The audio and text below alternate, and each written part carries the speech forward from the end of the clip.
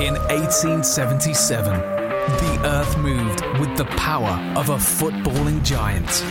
And the world was introduced to the beautiful game. People might yet win it here for Wolves. Blasting the shot.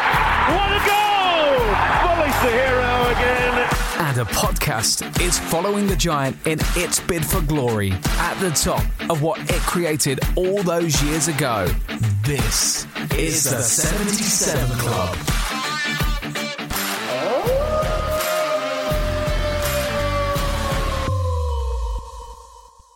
Another day is here, and you're ready for it. What to wear? Check. Breakfast, lunch, and dinner? Check. Planning for what's next and how to save for it? That's where Bank of America can help. For your financial to-dos, Bank of America has experts ready to help get you closer to your goals. Get started at one of our local financial centers or 24/7 in our mobile banking app. Find a location near you at bankofamerica.com/talktous. What would you like the power to do? Mobile banking requires downloading the app and is only available for select devices. Message and data rates may apply. Bank of America N.A., member FDIC. When you need mealtime inspiration, it's worth shopping Kroger, where you'll find over 30,000 mouth-watering choices that excite your inner foodie. And no matter what tasty choice you make, you'll enjoy our everyday low prices, plus extra ways to save, like digital coupons worth over $600 each week. You can also save up to $1 off per gallon at the pump with fuel points. More savings and more inspiring flavors make shopping Kroger worth it every time. Kroger, fresh for everyone. Fuel restrictions apply. For the past 30 years, Care Heating and Cooling put you first. You are the reason they are open 7 days a week. You are why they make it easy to schedule service at careheatingandcooling.com. Concern for your safety is why they check every gas furnace for carbon monoxide. It's because of you that their technicians are paid to fix your furnace and air conditioner, not sell you a new one. And if you do need a new furnace, their team will make sure you get exactly what you need at a cost that fits your budget. Care Heating and Cooling is committed to doing business right. Call them at 1-800-COOLING when you need a company you can trust. In 1877, the earth moved with the power of a footballing giant. And the world was introduced to the beautiful game. People might yet win it here for Wolves. Blasting the shot. What a goal! Bully's the hero again. And a podcast is following the giant in its bid for glory at the top of what it created all those years ago. This is the 77 Club. Stopping the Rots at the Emirates, a valuable point against Arsenal in the Premier League. But should we have won? We chat about that game. We also discuss Fulham. We talk to Fulhamish on the first sacking in the Premier League this season. We chat Harry Redknapp in the jungle, Arsenal Fan TV. We also chat to Manny Sing When You're Winning. He's been raising money for Dementia UK with Samosa Saturday and lots more in there too.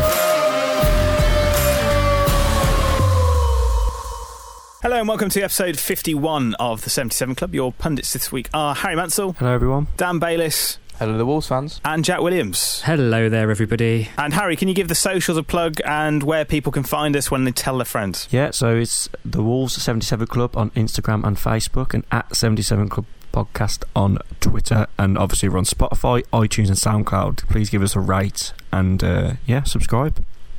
Yeah, hit that subscribe button. It will mean a lot to us and it won't make what we do completely pointless. Well, it's the first time ever, Harry, that we've probably come away from the Emirates really, really angry that we haven't won a game of football there. Yeah, well, I wouldn't say I was angry, but I was disappointed. Again, obviously we went 1-0 up after 13 minutes, clinical. We took our chance when it come our way, but then we had so many chances second half, especially in the late stages. But it's a great point there, but it's mad that we've come away thinking we should have bloody won. Here's Nuno. We came from the Championship last season. We stay humble. We do the things we want to do. We play how we want to play. We have to improve. We will try and do it. The results will come naturally, but come to such a difficult stadium like is Emirates, to play such a good team like is Arsenal, and even in the end of the game thinking we could have won it. That's the mentality that you want. Dan, you were sort of spying for the 77 Club, weren't you? You were in the home end at the Emirates. Just talk to me about what that's like to begin with. Very quiet. Lots of accents from around the world. Not that many Cockneys. Lots of camera phones going off. That's pretty much how to describe it. It's a big tourist attraction in North London.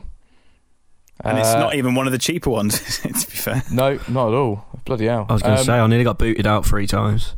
Well, I sort of said I went with some friends from work, and as I was sat there in about the 80th, just after they scored, so what, the 85th minute or something, I was like, if we get one here, I'm going up. Fuck it, I'm going up. I'll take it. I'll get killed. And when he hit that crossbar, I was just like, oh no, I'm dead. I'm dead. Just tell a funny story about when we scored, because I was with Seb when You were in a box, weren't you, Harry? Just for a bit of context. Because obviously Seb's one of Seb's customers invited us in a box, and when we scored, we were discussing it before the game. It's like, if we score, should we celebrate, Seb? Because obviously it's full of Arsenal fans. We were like, nah, just a bit of a fist pump, it'd be all right. When it went in, we went absolutely mental. And as we was going mental, the steward walked over and he's like, lad, you can't do that in here. This is like basically the home end. So then we started jumping up and down, hugging each other, but not making any noise. So it was just jumping up and down, hugging. So it's like dry humping then. Yeah. But it got warned another couple of times after that as well when we come close. We nearly got kicked out, but it was a great laugh. Another person in another part of the ground, Jack, you were in with the Wolves fans. I was in with the Wolves fans, yeah, and like Harry and Seb, seems like they were doing the box. It went off a little bit when we did score, and yeah, towards the end as well. When that Gibbs White one bounced off the bar from where we're sat, it was at the opposite end to us. And as soon as he hit that, I thought, just when you can see someone hit a ball, I thought, bloody hell, that's in. A flat split second, and then it bounced, and it sort of like went off the underside of the bar. And if it had been an inch lower, it would have gone in off. It was definitely at your end, Jack. Say again? It was at your end, wasn't it? You was in the away end. Was it? Yeah. God, mate, I was hammered. I used to getting drunk at football. I do. It was definitely in the goal where the Wolves fans were, because it was the opposite end to me. Because I couldn't. Yeah. Sorry, you're right. Yeah. Thanks, the goal in the first half was the opposite end to us. That's why I must be getting confused. But yeah, I do need to stop drinking before football games. It does really cloud my vision.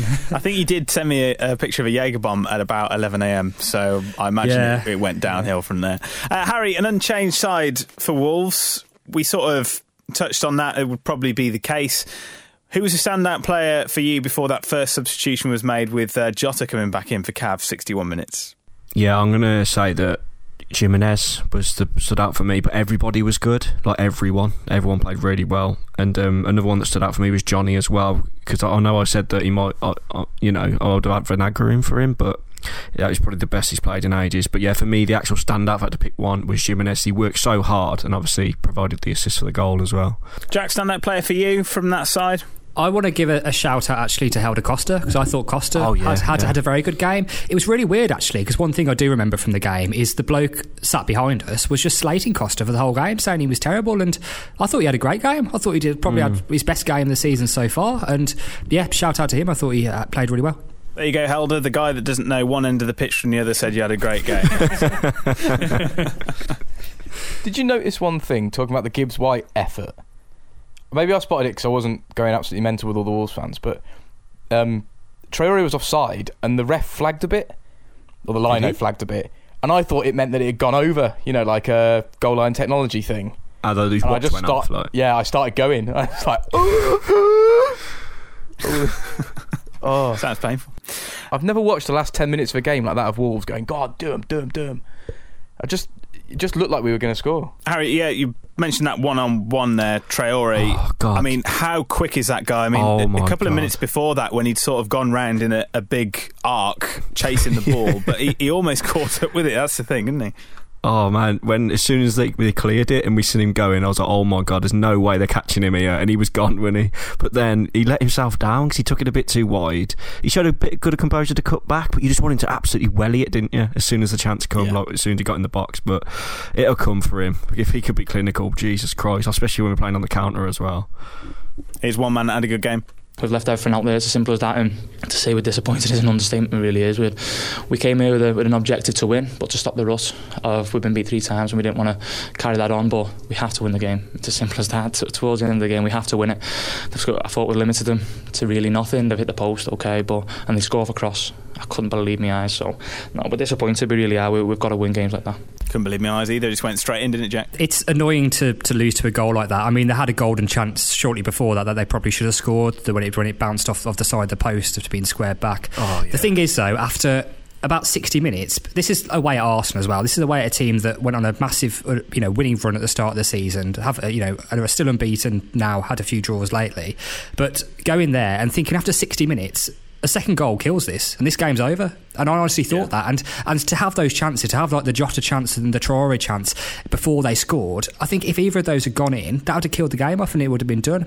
And it is just ultimately frustrating when you look at the last 4 games where we've only picked up 1 point.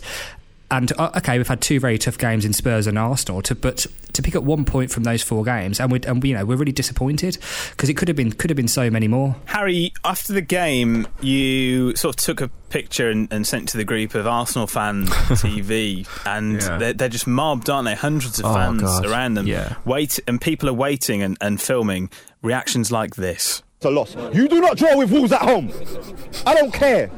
Even the fucking scum beat Wolves. It's ridiculous. It is ridiculous. How much we got up front, and Ozil did not make his paycheck this week. Someone deduct his wages. I want some.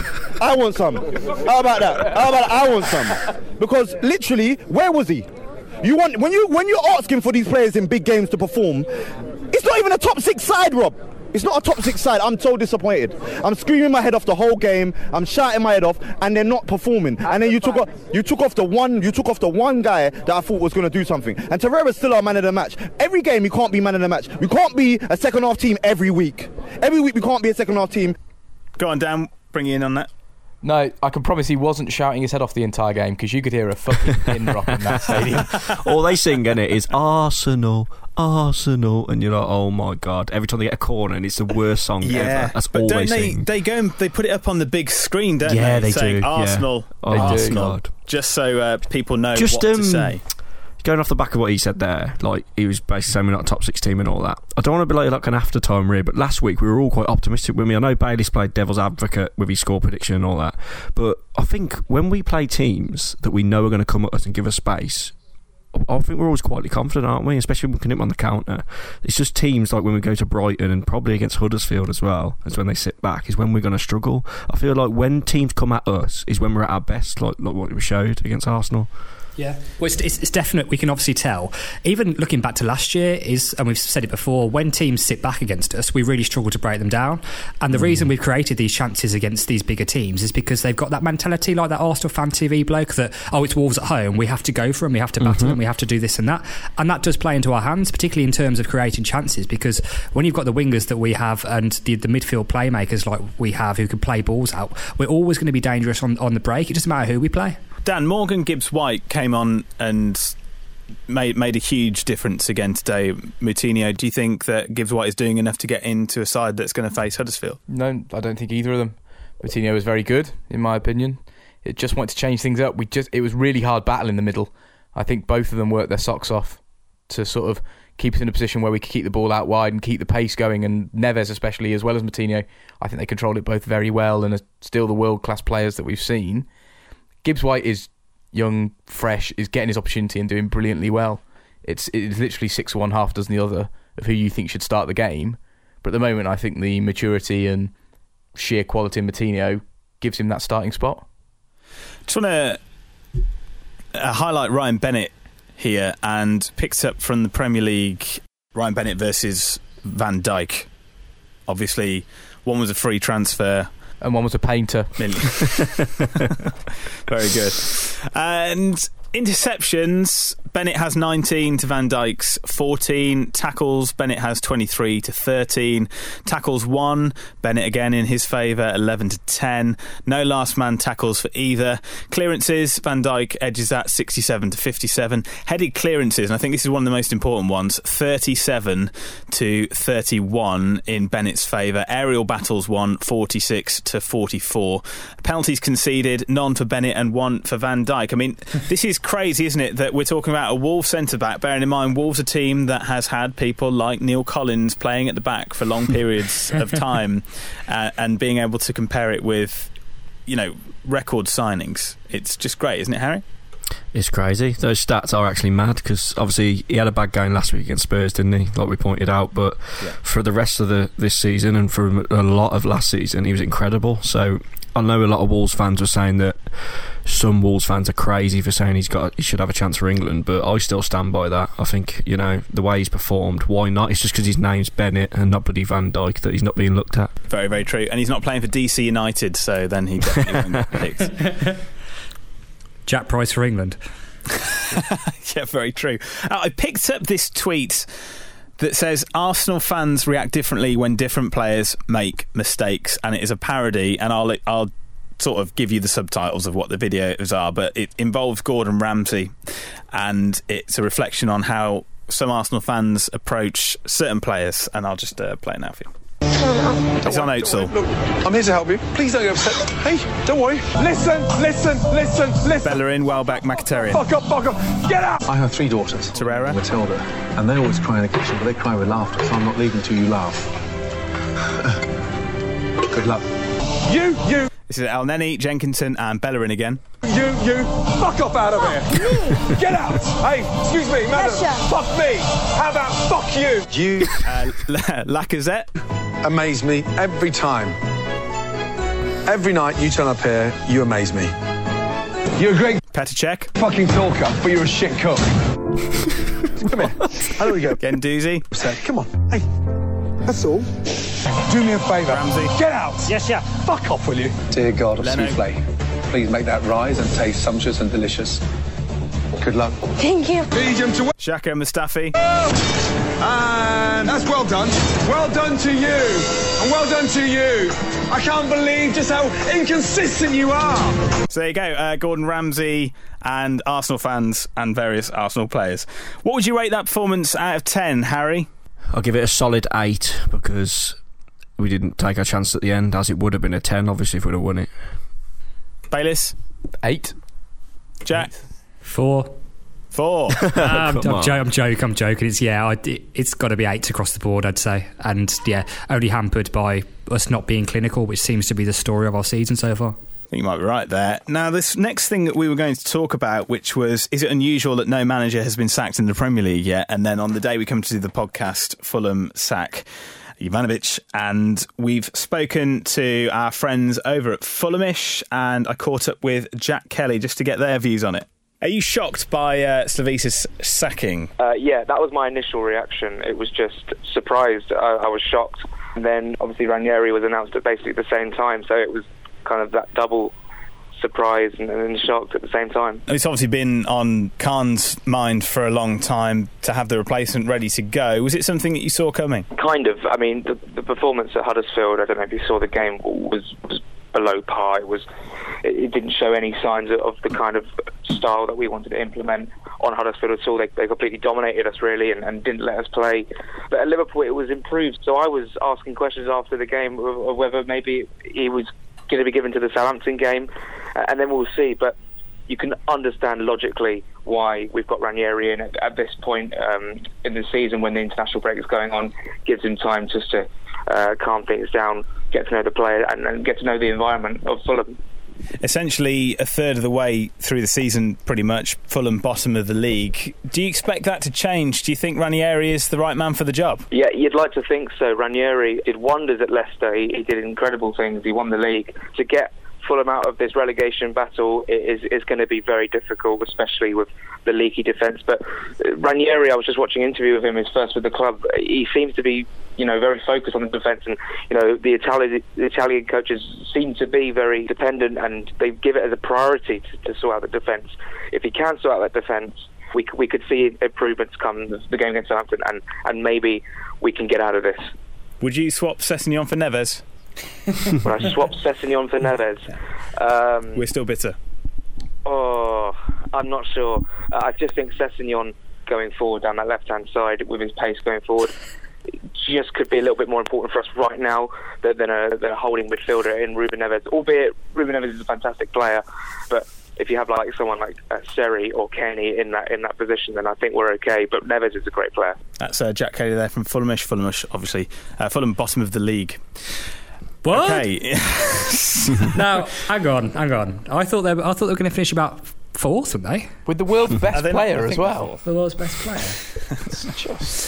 Do you think it's strange that only one Premier League manager has been sacked so far this season? The average since the Premier League began by the end of November, so I mean we are a couple of weeks away from that, and it is the international break, to be fair, is usually around the 5-6 mark. Jack? The one thing I will say on this is I was looking at the table the other day, and when you probably look at the team's expectations at the start of the season as to how the table's panned out so far, it looks kind of pretty spot on, I think. I don't think that the table as it stands now is going to be that far away from how it finishes when you look at the teams down the bottom and the teams towards the top.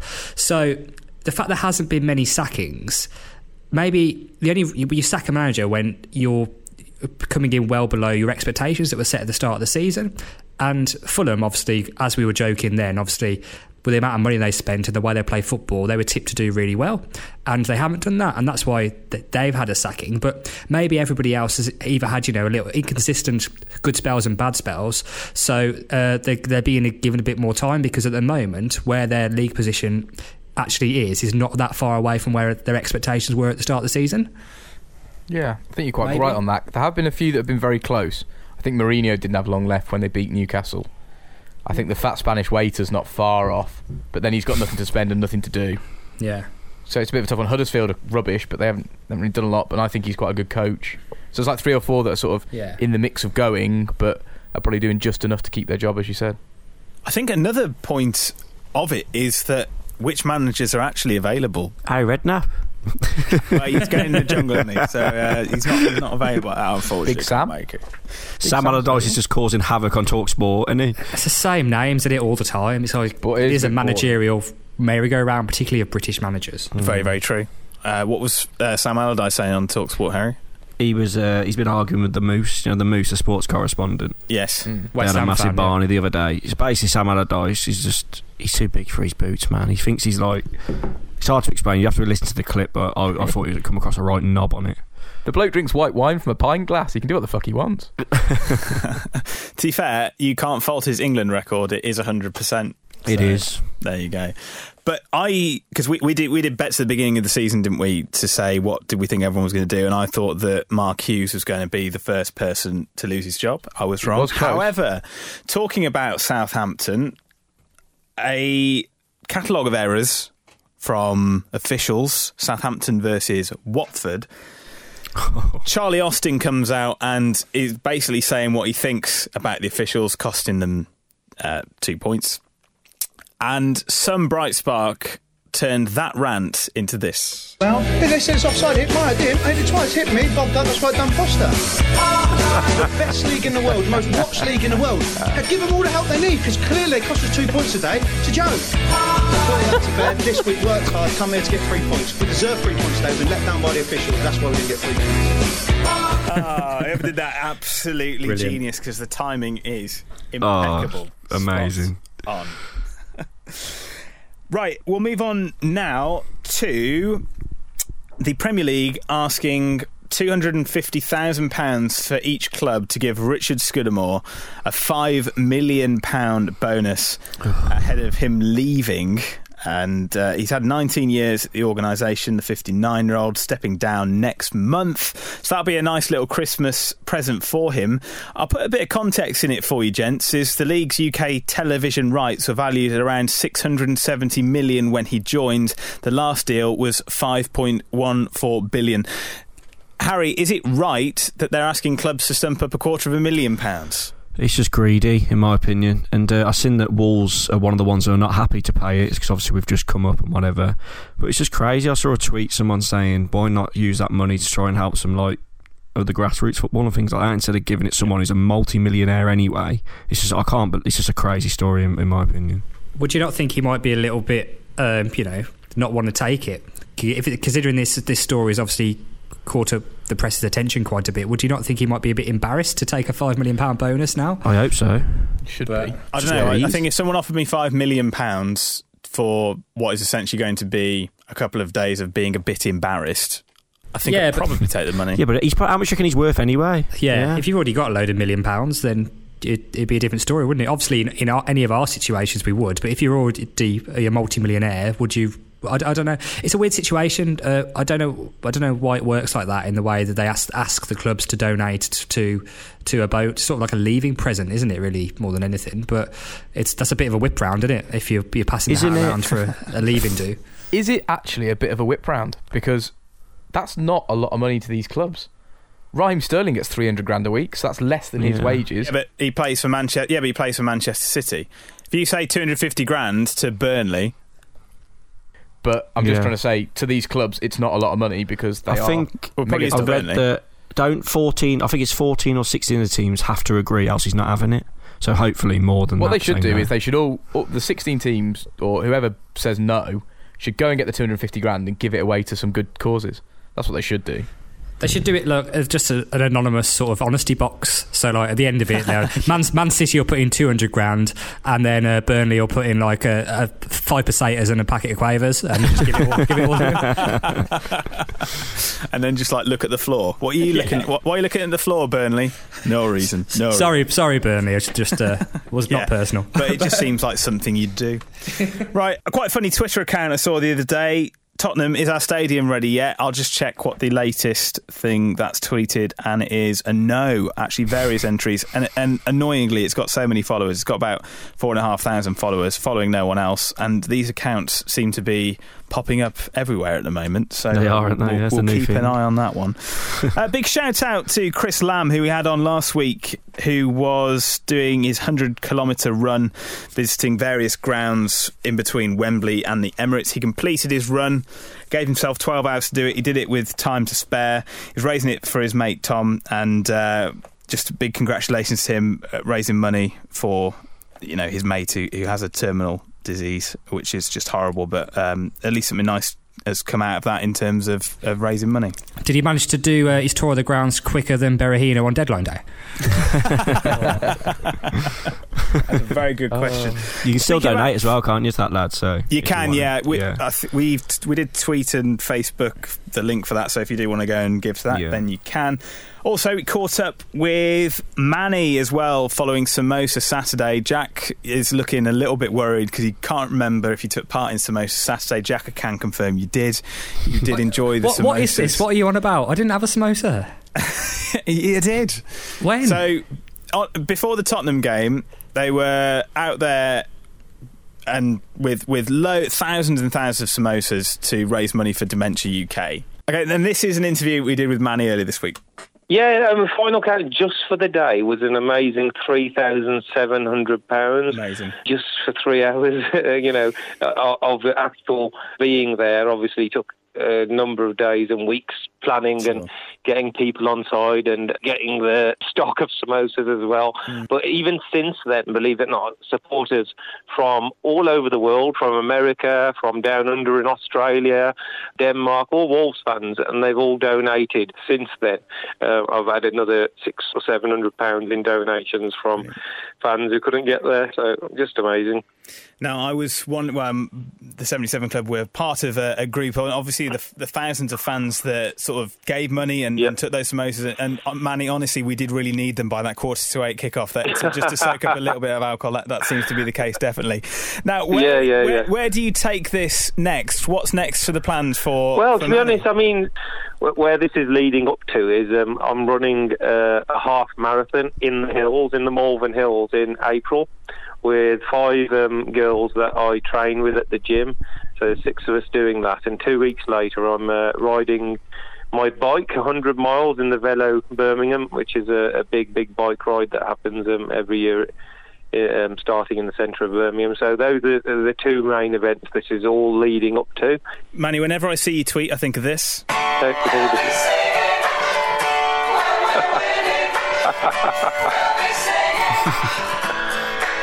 I don't know why, I just always seem to think of that, but give us your social media so that people can get involved if they want to get in touch. My Twitter handle is the one that seemed to have done everything, and I sort of set that up as @PedalSing. The pedal is in the bike pedal. Yeah. People have called me Pedal since then, and my name's not Pedal, by the way. The pedal was just a reference to my cycling when I set it up for raising funds for Birmingham Children's Hospital. But the handle is actually Sing When You're Winning. But the thing is SINGH, that's the main where the followership has sort of grown, and where the people I've met who organised helped me organise this event last week. I am on Facebook, Manny Sing Kang, and I've also got an Instagram account as well, which I use a little bit less, but it just shows you the power. Social media is there and gets abused a lot, but if you use it in the right way and connect with the right people, then it's spreading the message and getting people to help.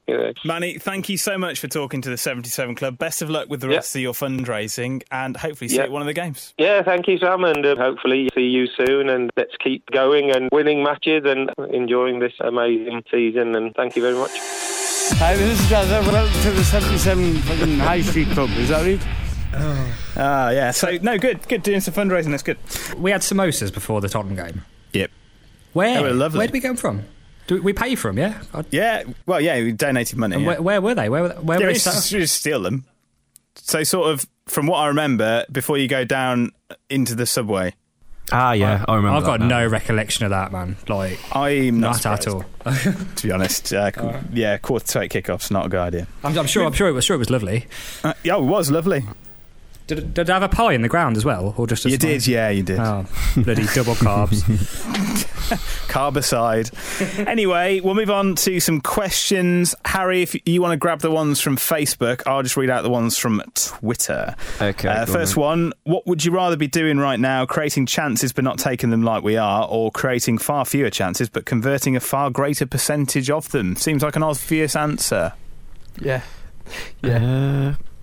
Yeah, I'm guessing that you'd obviously want to take more chances, wouldn't you? Potentially, or I think it might mean... No, convert them is the answer, surely. But will that mean we don't play the same way? You know what I mean? Swings and roundabouts, isn't it? Would you want to play like long ball Sam Allardyce football if you're guaranteed next? But be in the top 6, yeah. Would you? At the moment, yeah, of course, yeah. Would that get you to the top 6 though, playing like that? Well, no, but if you look, we've got 15 points now, and if you'd be in the top 6 on 22, if it had got us more points, obviously you'd only want to take the more goals if it did end up getting you more points across the same amount of games. So we're not that far off the top 6 really. If we'd had a couple more wins in there, we would be there. So, but if we played that negative star, would we have got points off City, Man U, and Arsenal? But that's not the question. I know. What position do you think needs strengthening / more depth the most? Up front. It's got to be striker, hasn't it? But I don't want to say that because Jimenez is the man. But yeah, we need backup to Jimenez, definitely. I would just spend as much money as the Chinese can get their hands on in January on just one striker. Leave the rest. It's not broken. Don't need to fix it. Just buy someone that's going to stick the ball in the net. I think maybe you'd have to have a look. Again, as we have been through all of Nuno's reign, we've been very fortunate with injuries. So, also to answer that question, think about other areas that we'd probably need a bit more depth in. So, potentially centre midfield still, because we've only really got 3 central midfielders, would be another area to look to strengthen.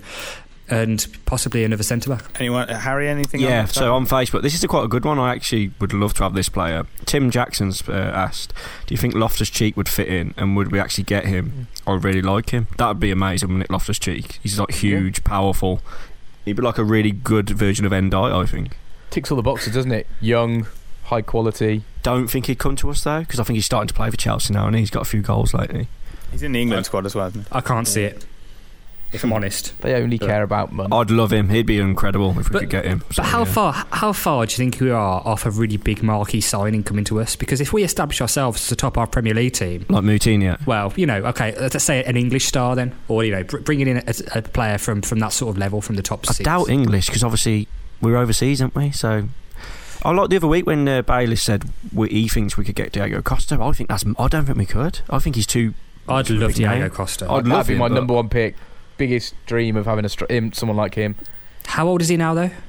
I don't know, but don't you think that's out of reach? Someone like him? Don't you think that's a bit? I think it still is, but I'd love Diego. Because of his age, I think there is a half a chance. But other than that, in his prime, no chance, obviously. But then he was like a 80-90 million quid striker. Yeah. Another question. My dad said, have you got the Toon ticket yet, Jack? But we know about that. You will get it. Can you read that feed? Because it's quite funny, because he's not taking the other half now, is he?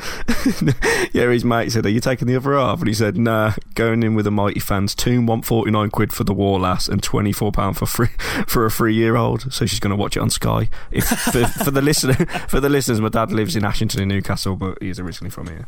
Anyway, next question. Oh, well, this is for you, Bayliss, but you've discussed this already, haven't you, the other week? It's James Affaley, I think you pronounce it, Affaley. Have Fusen got plans in place to build behind the South Bank like Liverpool did? The work could start any time if like to get planning permission. You covered that, didn't you, Bayliss? We covered it. We touched on it a little bit. If you want to know the actual ins and outs of it and get really bored into planning legislation and where we can struggle and things, then come and find us pissed in a pub before a game and I'll explain it. But it's really long-winded, and the process is a lot longer than you'd ever think. So unless they've really gone a long way in this process already, because I know they haven't applied for planning because I haven't seen it on the Wolverhampton planning portal. So I know it's not even under review yet, and that could still take a while. I still think Carillion, or whoever Carillion's creditors are, own the car park behind the South Bank, which is another issue we touched on. Yeah. I think this is a bit further off than you'd think at the moment, but for all we know, they've agreed everything in the background and they push the button after Christmas and it all goes. Are you saying that there's something wrong with the grandstand? I think it falls down architecturally. Well, I hope it doesn't, because that would be bad. Not structurally. But we obviously want something impressive, don't we? That's what we need now to really push us into the next. I think the big thing you said, Bayliss, is what they do, what Liverpool did, and that's what you said, wasn't it? Build while it's still open. So that's all we need to know, isn't it? Yeah, that's a good. That is a construction technique that's widely used. So yeah, it's possible. The thing is, though, they don't want to hang about really when we're playing like this, because there's a 2,500 season ticket waiting list, plus the amount of tickets you'd be able to sell match to match if we had the capacity. So you could it's probably a demand per game, particularly per big game, of an extra 10,000 home tickets probably. Potentially, and that's that revenue starts to clock up after you have a few games where you're sold out. So ideally, they want to do it as soon as possible, wouldn't they? But potentially, but obviously we were talking about the Emirates, weren't we? And actually Arsenal Fan TV personnel were talking about it as well. Was that the first game of the season against City, there were empty seats in the stadium because they weren't playing well. Now they're winning games. Lots of people have come back. There are empty seats on Sunday. Yeah, so there must be a correlation. I mean, Jack, you're obviously talking about it from a fan's point of view, of getting as many football fans of Wolverhampton Wanderers in as possible. But realistically, a lot of these teams now in the Premier League are being run as businesses, because the price of a season ticket at the Emirates is ridiculous. I mean, me and Seb was in the worst possible box you can go in, like the cheapest one, and it was incredible. It's a good stadium, and you've got to admit it's an impressive stadium. Stunning stadium. It's an incredible structure. Yeah, it is. Yeah, it's unreal. It's from Tom Bayliss. Oh God, that's somebody that's not Tom the Bayliss. This is actually a good question. Actually, he's put can you discuss having a tailgate style fan zone on the car park next to the ground before games, just like they have it in the NFL? Merchandise, food, and beer activities, ex-player meet and greets. That'd be amazing, wouldn't it, if they could pull that off? Well, to be fair, we went tailgating before the Rapids game when we went to America, didn't we? And it is great. It's just beer, pizza, and everything, but we haven't got enough space to build a new stadium at the moment. Would that be on Asda car park, or what? Where are we going to do that? I don't know. So what? You'd have to build like a new structure for it and all that. You can't just whack up marquees outside and all that. You'd need a big open space, really. I don't know where you'd be able to do it, but potentially on the North Bank car park. But I'm guessing that's full during match days mostly. Yeah. I don't know. But basically, all I remember from tailgating at Colorado Rapids was doing a drunk interview, and then Bayliss threw a bottle of water at me. That's essentially what happened. So we were trying to be professional and do an interview, and then I just got very, very wet. It is a brilliant idea, though. It is a fantastic idea. I think we paid $20 a head. And it was an absolute bargain. Beer out, there's pizzas, kebabs, steaks. The thing is, it's unreal. It's not actually sort of commercially run. It's by fans of the club. They get together, and the reason it's so cheap is that the one guy will come and he'll put the pizza on, the other guy will do the burger, someone else will bring some beers. So it's like everyone's contributes to the facilities that are there, not on a commercial level. So it's not the club trying to make money, it's the fans putting back in what they can bring to the proceedings, which, it's a great idea and I'd love it, but I can't see it happening. Do you think as well the attitude of American fans, sport in general, especially when they're drinking, is completely different to what it is? Because realistically, let's face it, is that if you turn up to outside Molineux with some pizza on the back of a van, the likelihood is someone's going to come over and lob it at you. That's sort of where we would be if we were tailgating outside Molineux. It'd just be the attitude of get as much booze and as much food as you possibly can in an hour and bugger off into the ground, whereas it was really social, wasn't it? They had interviews going on and people were chatting with each other. It wasn't just a mad rush for the food and booze. And how did that end up? The three British people trying to be professional had a water fight with each other. Yeah, it's a cultural thing, isn't it? We basically did what every British football fan would do. Yeah, Wolves fan, British football fans just want to go to the pub and down 8 ale, don't they? They don't want to be. It's just cultural. But the way foos are, they like getting ideas off other people, don't they? Like all these fireworks and all that they started doing now. So you never know. Way down the line, we might see it.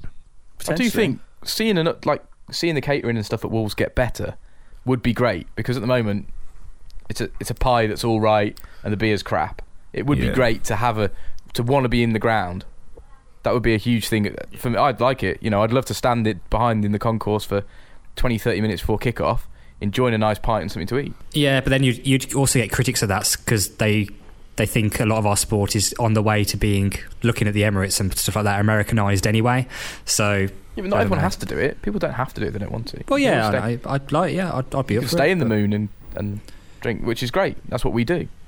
But it's nice to have another option. Very true. I think we've got a couple more questions on this. 1 second. One from Shiv says, what are your thoughts on internationals generally? How long will it be till the World Cup is on Sky? I'll just do a quick rundown of the Wolves players who are actually on international duty. You got Johnny for Spain. Then Donker's been picked for Belgium, which I don't know if we're quite surprised about that, seeing as he hasn't played minutes apart from in the League Cup. Matt Doherty, he's looks like he's picked up a knock. Could be injured for the game against Huddersfield, but I think he was expected to be back. He's just taken a knock to the cheek. Gibbs White is there for England under-19s. Jimenez for Mexico. You got Ruben Neves, Patricio playing for Portugal. Diogo Jota, under-21s Portugal. Ruben Vinagre, under-20s Portugal. And Romain Saiss is getting game time for Morocco too. But we'll go back to the question. What do we think about internationals so far? We know they get in the way, but do you think they'll ever be turned into games that will only be appearing on Sky? I mean, it's pretty much halfway there anyway, isn't it? Pretty much. There did used to be. A lot of the international qualifying used to be on Sky, didn't it? Going back a few years. And still, is it still? I can't. They've got a lot of England, haven't they, this time? So ITV are struggling to keep hold of it, aren't they? I don't know if this is still true or changed over time, but when I was doing PE at school, we learnt about there's certain sporting events that have to be on terrestrial television, and it's like the boat race, the Grand National, and I think the World Cup is one of them. So unless the rules have changed for similar sports that were on that list, which I think they might have done, then I think the World Cup for the time being has to be on terrestrial TV. Whether that will change in the future, I think they'll have to change it for various sports as well, but they might have already done it for some, I don't know. Well, I think they lost that argument in the Ashes, didn't they? Okay, there we go then. So yeah, they must have already been done. I think the World Cup's always going to be on terrestrial telly because it is just massive. It's way bigger than everything else. If you play in Liechtenstein on a Thursday night in, Ulaanbaatar, it's not competitive football, is it? It's not proper apart football. from this Nations League is sort of it's like the Olympics. It's a similar thing. But the thing is, but for that reason, if it's the most popular sporting events, eventually would they not place people like Sky be able to pay more for the rights to them than the BBC or ITV? Why do you want to pay for the rights to them? Pardon? It's like scraping the barrel. I don't know. I think the BBC just don't waste their money on it rather than Sky outbidding them. No, but I'm on about the World Cup, not about the qualifiers. Yeah, I think the World Cup still classes though as you were saying that BBC just get it. BT, they share it, don't they? Yeah, it's shared between terrestrial. But very good. And one finally, Traore's 1-on-1 at the weekend with Leno set up by the cross/artistic hoof from Bolly. Was it a good save, or was it another sign of the frustration he may cause through his decision making and not taking his chances, Bayliss? Yeah, I've had this conversation with a few people, Wolves fans and people I was at the game with who were Arsenal neutral fans as well.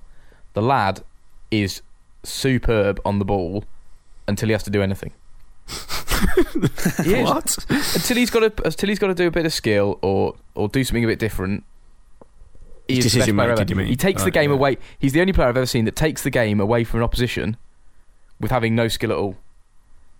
Tap and go. It's his pace, and it's just his blistering pace. He just worries everyone. But that's why we create that Gibbs White chance, is that he supported him and we had the chance to offload.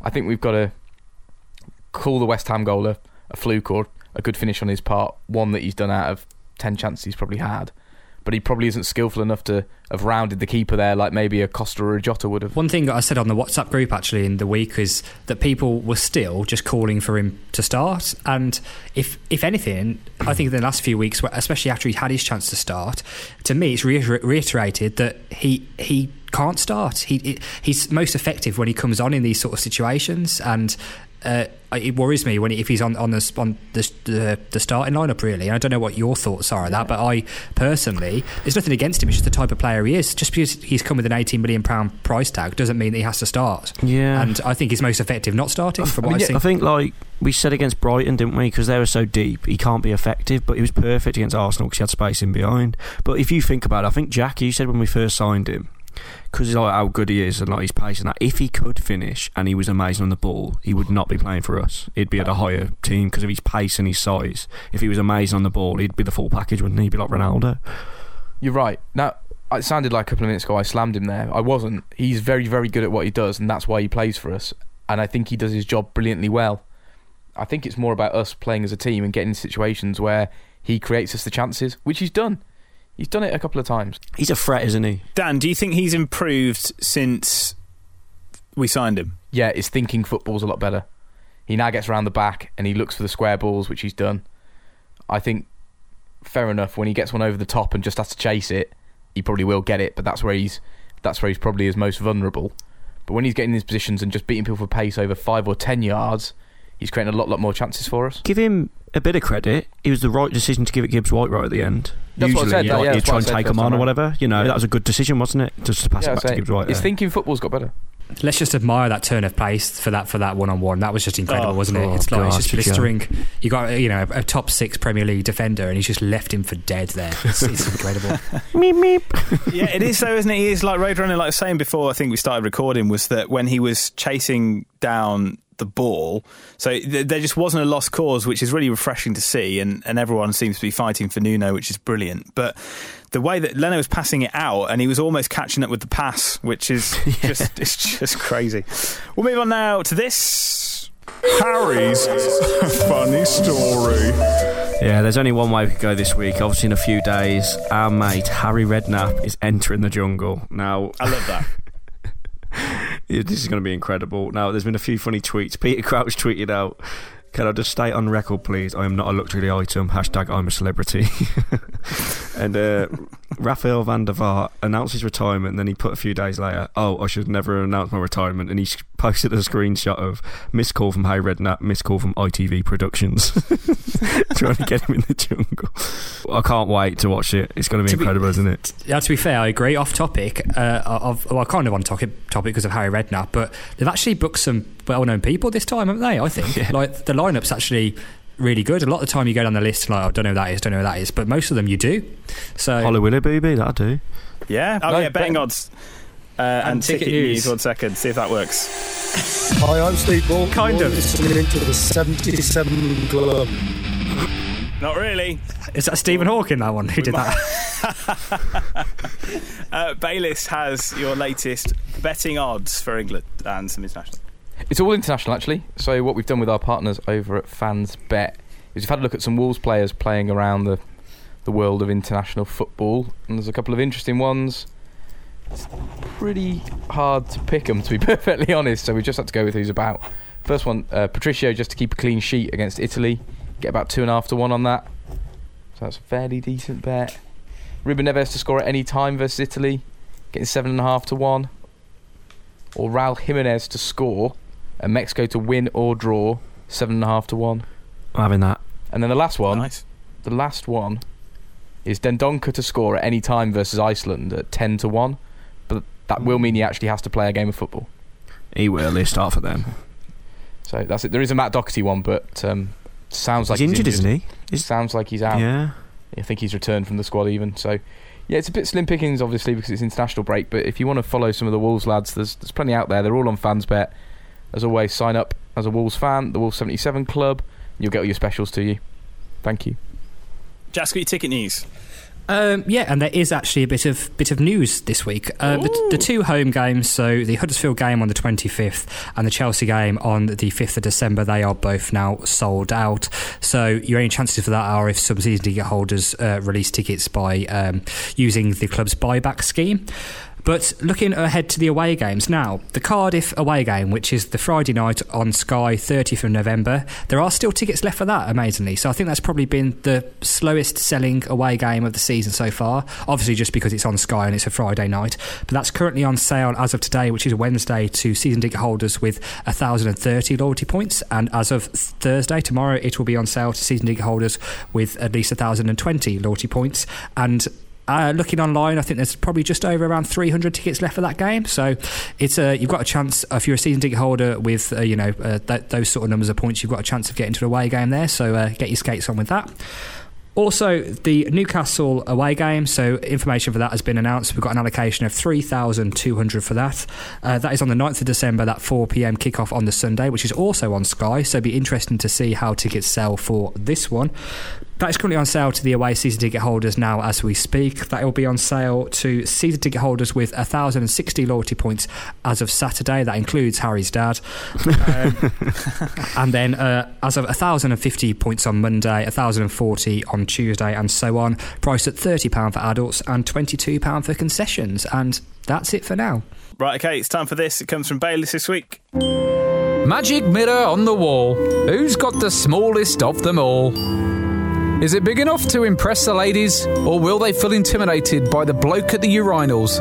His is massive, apparently. We're talking about IQs. Get your heads out the gutter, filthy animals. It's time for the 77 Club Quiz. It's around the basis of mascots, team mascots. I'm going to give you the name of the mascot. All you're going to do is tell me the team. First one, Jack. Ozzy the Owl. I've got to go with Sheffield Wednesday. Nice. Harry. Buzz B. Watford. Brentford. It is Brentford. Damn. Gunnosaurus Rex. Oh, come on. Is it Arsenal? They get a lot harder. I wouldn't have knew that. Jack. You wouldn't have known Gunnosaurus? Nah. It's the worst mascot ever. Big green dinosaur. Jack, can you tell me where Donny Dog is from? I would like to say Doncaster. Full name? The football team name? Oh, but what? Oh, Doncaster Rovers? Oh. Oh, come on! You wouldn't. If I just said Doncaster, then that wouldn't have been all right. I didn't know whether you knew what the proper name was. Harry. Doncaster United. Harry. Mary Rose. Blackburn Rovers. Logical thinking, chap. Portsmouth. Yeah. Bloody hell, that was hard, that one. Sam. Hi there. Monty Magpie. Oh. Nah, that could be Notts County. I'm going to go Notts County. Oh, bollocks. Is it Newcastle? Newcastle. This one you may have heard of in the media. There was a bit of a frenzy about him. His name's Kingsley, Jack. Where's he from? His name's Kingsley. Yeah. I'm going to think outside the box. It's not the name of the bloody boiler from West Brom, is it? It's not. It's not the name of the boiler. That would have been excellent. That'd be right. He's the Partick Thistle guy. Have you seen him? He's like the weird shaped star with the funny face. Yeah. That looks weird. It does look weird. Harry, where is Stamford the Lion from? Chelsea. Very good. Very Points good. on the board for Harry. Sam. Hi there. Can you tell me where Sammy the Stag is from? Stags. Is it Notts County? Do you know what? You're really close though. It's Mansfield. Sam, you're going to be like that guy on Family Fortunes who said Turkey for every answer. Right, last round, chaps. It's all to play for. Jack, you're on 2. The other 2 of you are on 1. Jack, it's your turn. This will clinch it for you as well. Can you tell me where Xantha the Lion is from? I'm just going to have to go anything that's a lion and say Millwall. Very good. Oh, nice. Good. Same with the lion theme, Harry. Can you tell me where Rory the Lion is from? There are 2 possible answers. I know that. It's Haven Holiday Park. Tiger Club. I'm going to have to just guess. Yeovil. You could have had 2 answers. Middlesbrough is the sort of obvious one. The more difficult one would have been Macclesfield. Ooh. Can you tell me, Sam, where is Mighty Mariner from? I know that. Jesus. You should know this. I feel like I should know it, but I don't. Countdown clock, please.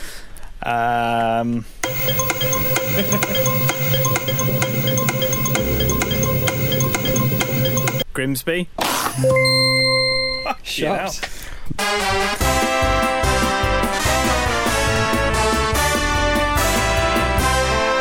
And just like that, another episode of the 77 Club comes to an end. Your pundits this week have been Harry Mansell. Goodbye, everybody. Dan Bayliss. Goodbye, the Wolves fans. And Jack Williams. Thanks for listening. Good night. The 77 Club. Goodbye. The Wolves podcast for the Gold and Black Army.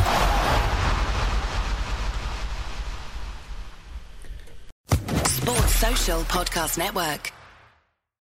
Hey, Drew Scott here, and I'm Jonathan Scott, reminding you that life's better with a home policy from American Family Insurance. They can help you get just the right protection at just the right price and help you save when you bundle home and auto. Kind of like Goldilocks and the Three Bears. It'll be just right for you. We love a custom build. American Family Insurance. Insure carefully, dream fearlessly. Get a quote and find an agent at amfam.com. Products not available in every state. Visit amfam.com to learn how discounts may apply to you. American Family Mutual Insurance Company SI and its operating company, 6000 American Parkway, Madison, Wisconsin.